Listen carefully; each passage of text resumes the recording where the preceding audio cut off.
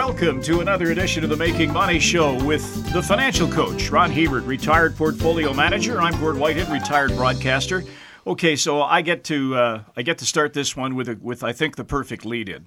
I watch a lot of golf on television. I'm a big golf fan, and I've noted over the years that I don't know what it is. Maybe it's the demographic that it attracts, but the pharmaceutical companies spend a fortune advertising on golf broadcasts. They spend a fortune advertising, period, especially on television, and there's obviously a good reason for that. You look at the demographic wins, and they're amazing. Globally, in the last 10 to 20 years, 1 billion people have come out of poverty. And one of the first things that you do when you come out of poverty is, obviously, there's important things like food and shelter, but after that, healthcare is right up there. And so typically when you have some extra disposable income, you spend it on healthcare. And you look at the demographic wins in Japan, in Europe, in North America, and believe it or not, in China, because of their one-child policy, you've got 1.2 billion people in China that their incomes are going up. And because they're not having kids, they're having to save for their own health care. They're living longer, which means that they're spending a larger portion of their income on health care because you've got this bulge in the population that's getting older, which should mean that over the longer term, health care globally is going to be in a long-term bull market where we should see consistent growth year after year. So is the pharmaceutical sector one we should look at as an investor? I think the obvious answer is yes, but as always, there are cautionary notes attached to that. I mean, if you look at the U.S., which is way over the top on most things, according to CBS, 70% of Americans take at least one prescription drug daily. 50% take at least 2 prescription drugs daily. A study by the Mayo Clinic showed that on average, their patients take more than 5 pharmaceuticals at any given time, and that 13% of the population is on antidepressants. I mean, you just think about that for a minute. Global drug usage by 2020 is going to be $1.4 trillion.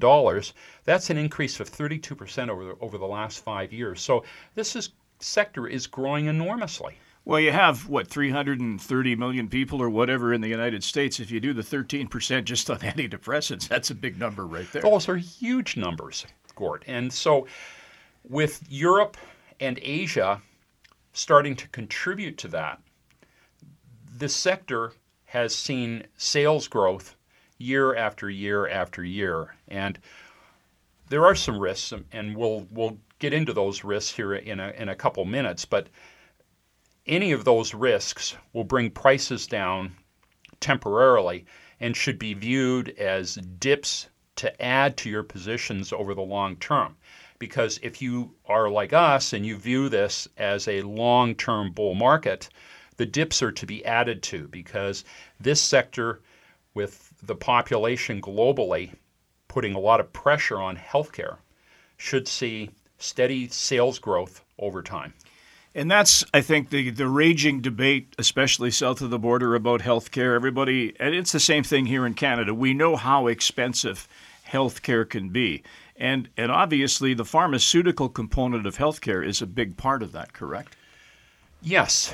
And one of the reasons, well, there's 2 reasons it's a big part of that. Number one is because pills are easy to administer. You know, when you walk into a doctor's office, if he looks at you, scratches a prescription on a notepad, sticks it out to you and says, next, you're out of the office and he's on to the next patient.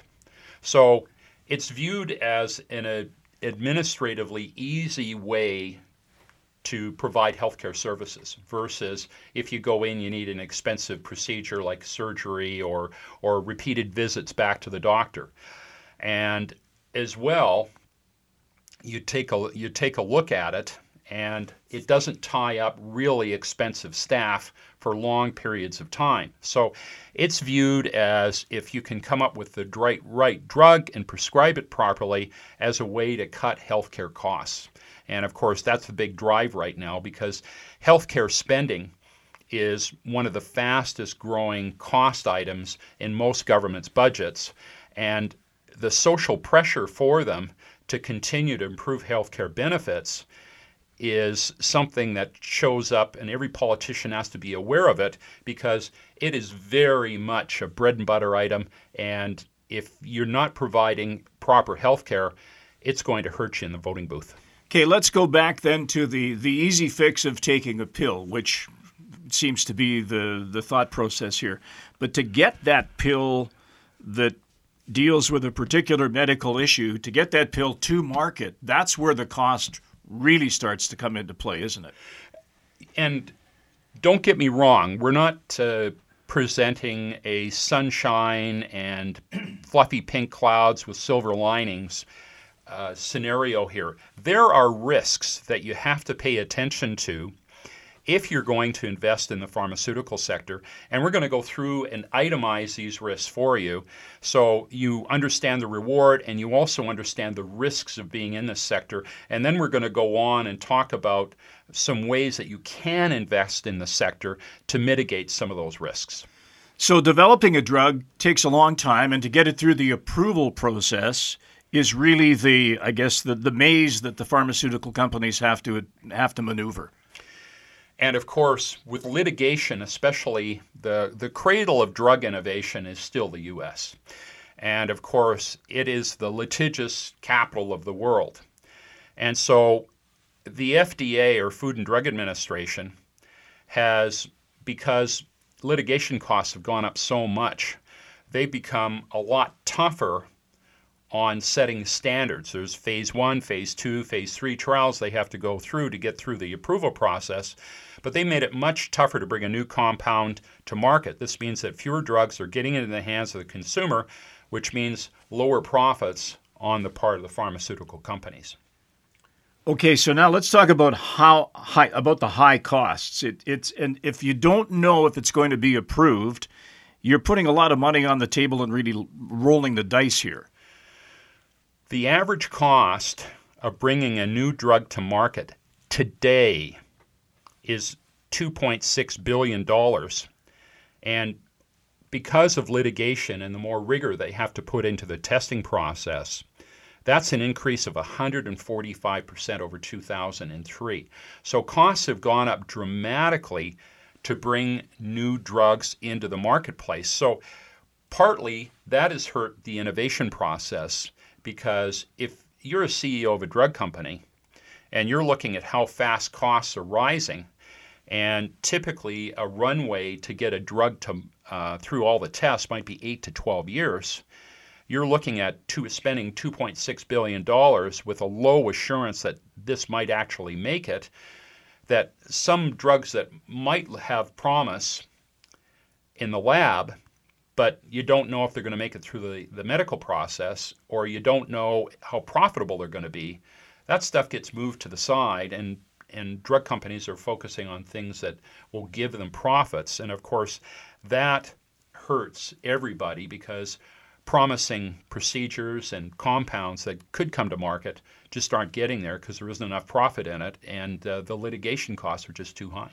That must keep people awake at night. I mean, when you put it in that scenario, looking that far out down the runway and the costs that are involved, and the costs keep escalating, that's pretty dramatic stuff. Let's talk about the probability. The success rate for a cancer drug making it through phase 3 drug trials is 5.1%. It's staggering how few, 5 out of 100 actually make it, or 5.1 out of 100 if you want to put it a little bit differently.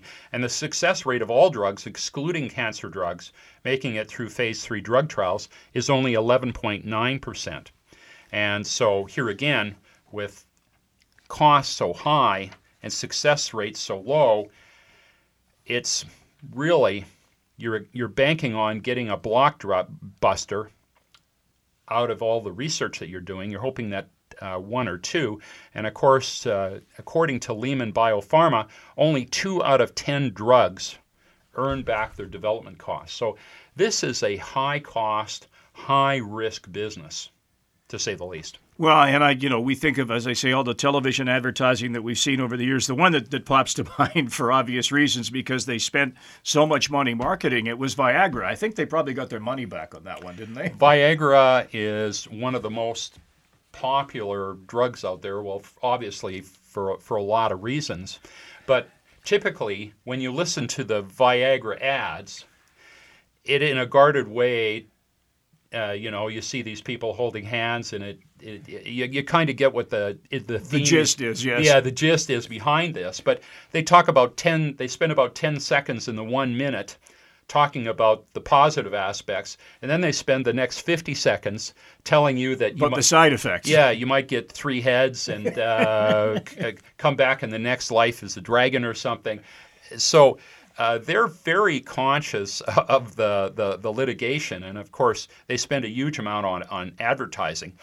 Just talking about litigation, I remember one of the first big positions I took in a drug stock, and that was Merck, and that was way back 20 years ago. And one morning, the news broke that their blockbuster drug, which was Vioxx. Oh boy, I remember this. Oh yeah, it caused an increase in heart attacks and strokes in people who took it. Now, I know a number of physicians who were saying that's unfortunate because Vioxx was generally one of the best treatments for arthritic pain, and the extra risk was probably worth taking because such a small percentage of the population actually experienced a heart attack or stroke because of it. Anyways, when the news broke the next morning, the stock dropped 27% overnight, and you were just sitting there with your jaw dropped. Eventually, there was 27,000 lawsuits that were filed over this thing, and the company ended up with a legal tab of about $4.8 billion. And so litigation is something that you never know. It'll break one morning, and if you own a singular stock, you'll sit there with your mouth open as the flies buzz in and out, watching the ticker as this thing goes down, down, down, down, down, down, down.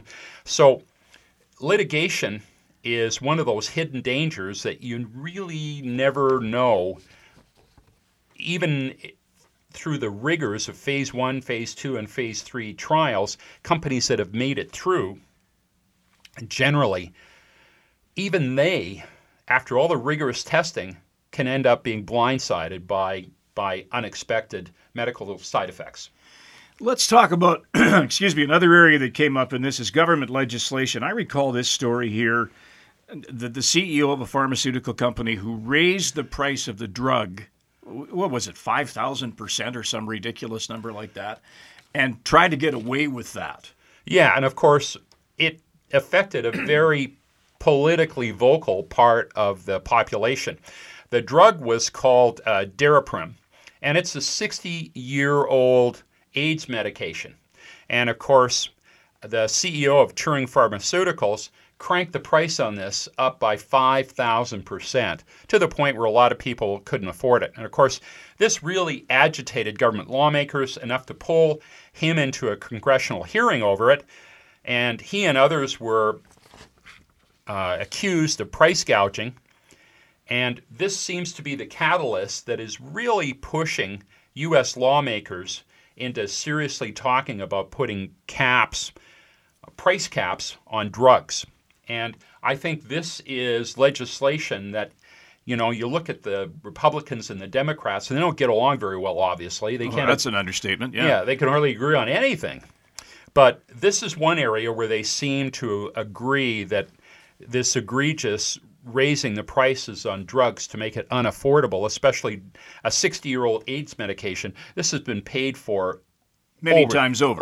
Many, many times over. And to do that to people, I think this is going to galvanize the government into putting price caps on some of these drugs, which obviously is a risk because it'll affect the price and the profitability of some of these companies that are selling these products. So before we get to talking about how we might want to get invested into this sector, let's talk about the one final, I don't know if it's a stumbling block or one thing that obviously that you have to consider. is patents on these drugs. They have a period of time where they are exclusive and you pay more. Then when they become generic, then the price drops. So from the time a patent's filed, you've got 25 years. And generally it takes 8 years, sometimes even more, before the drug works its way through the approval process. This gives you 17 years in some jurisdictions, and some, I think, as low as 12 years, to actually rush this drug into commercial production and make some profits off of it, because when the patent expires, that's when the generics can get in there. And of course, they always cut the price to the bone, and profitability goes with it. So a drug company doesn't have a long runway for profitability. They have to seize the moment and push these drugs as hard as they possibly can, because there's a very definite time window. Okay, so make hay while the sun shines, if you will. So we're going to do another show on this. We're going to do another show on how we would want to look at investing in the pharmaceutical sector, and that'll be on our next episode. But before we go today, let's take a look at a couple of questions, Ron, that came to us. One from Oscar. I hold the above bonds, the Sherritt International Corporation senior unsecured notes, in an RSP. They were recently downgraded. Originally, they were double B. Now they're down to triple C, and the value has dropped. So he wants to know what you're thinking on this. Should he hold or should he sell? Well, Sherritt has had a problem because one of Sherritt's biggest assets, in fact, their prime asset now, is their operations in Cuba, which include nickel and cobalt production and also oil production. And Trump, which is called Tariff Man now, has said that he doesn't like what's going on in Venezuela. And so he's embargoed oil in Venezuela, seized bank accounts, done all kinds of things there. And anybody that tries to help Venezuela is also part of that embargo. Anyways, Cuba has had very close economic relationships with Venezuela for years. And they've just flat out said, no, we're not going to abandon our friend that we've had such close economic ties with for 50 years. So what has happened is, because the United States has turned the screws down on Cuba and Sherritt produces a lot of energy there, the Cuban government now has no money to pay Sherritt. So Sherritt has racked up this big bill that's owed to them by the Cuban government. They don't know exactly when they're going to get paid back. So they've been involved in a cash flow crunch. And as a result, their bonds, which are, don't forget, triple B minus actually is the lowest part, or the lowest grading that allows you to be what's called investment grade. But you've got AAA, AA, single A, triple B, and that goes triple B plus, triple B minus, then double B plus, double B minus, and then you're down to single B, and then you drop into the C's, which that is hold your nose investing at its best. So these bonds, when you sent in the email, were 60 cents we're trading at 60 cents on the dollar. Now they're between 20 and 30 cents on the dollar. So I'm not even sure that you're going to be able to sell these things. The company's asset rich, and the stock is currently at 20 cents. It's 1/10 of its book value. In other words, the value of its assets. So if you can get out and you bought this in a taxable account, which you didn't, this is in your RSP, I would have said sell it. But at the point you're at right now, because I'm not even sure the liquidity, whether you'll even be able to sell this, if you could sell it, you certainly could take a loss. But at this point, when you're only looking at 20 cents on the dollar left, I think I would wait for a rally, because if they do go under, I think you might be able to recover a little bit more from where it is right now. And so I think I would hold my nose, because there's so little left here to sell. All right. Well, let's hope for a turnaround for that particular gentleman. One other question here from Jennifer. I know a friend that owns Bellatrix. Would it be a good idea to average down for this person? I think the reverse stock a split of 12. I'm not quite sure what she means there. Well, they took 12 old shares, they gave you one new one. Oh, okay, all right, yeah. Okay, when you do a reverse split, it's never very good. If you take 12 stocks and you end up getting one, it's to try and get the value pumped up enough so that there's actually a price that's high enough to make it worth trading.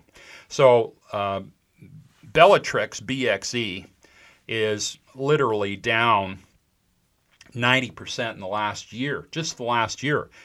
The company took on too much debt at the top of the oil and gas boom in 2012, 13, and 14, and they've been going through a complicated restructuring since then. The stock, frankly, still has a lot of debt, and what I don't recommend doing is, after you've taken a beating like this, of putting more good money into something that still has some major hurdles ahead of it. I would say at this point, you're better off selling it, using what proceeds you have, especially if you bought this in a cash account. You can at least get a capital loss. Then take the money and buy yourself something if you want exposure to the energy space, buy something in the international part of the market, something like a Royal Dutch or a British Petroleum or an Exxon, where you've got global exposure. In Canada, you still have all these political problems here, pipelines, government that's so openly antagonistic to energy. So invest elsewhere where prices are higher. I mean, Brent crude typically trades $10 higher than West Texas Intermediate. In places in Europe, in places in Asia, you're getting $5, $6, $7, $8 per 1,000 cubic feet of natural gas, right? Yeah. We're here, you're getting $2.60 now. So invest in some of the international companies that pay good dividends of 5-6%, and wait for the political climate here to get better is what I would do. All right, there you go. Some sage advice from the financial coach, Ron Hebert. If you have a question, remember you can reach us at the CFCW.com website. It'll come to the Making Money Show inbox, and we'd be happy to answer them in future episodes. Back the next time to talk about how we can get into the pharmaceutical sector, and we'll have that advice for you on the next installment of Making Money. Thanks for joining us. The information presented is derived from sources believed to be reliable. This material is presented for information purposes only and does not constitute investment advice. Before acting on any investment information, a person should seek advice from an investment professional. The presenters may or may not hold positions in the securities discussed on this show and will not be responsible for any losses sustained from acting on this information.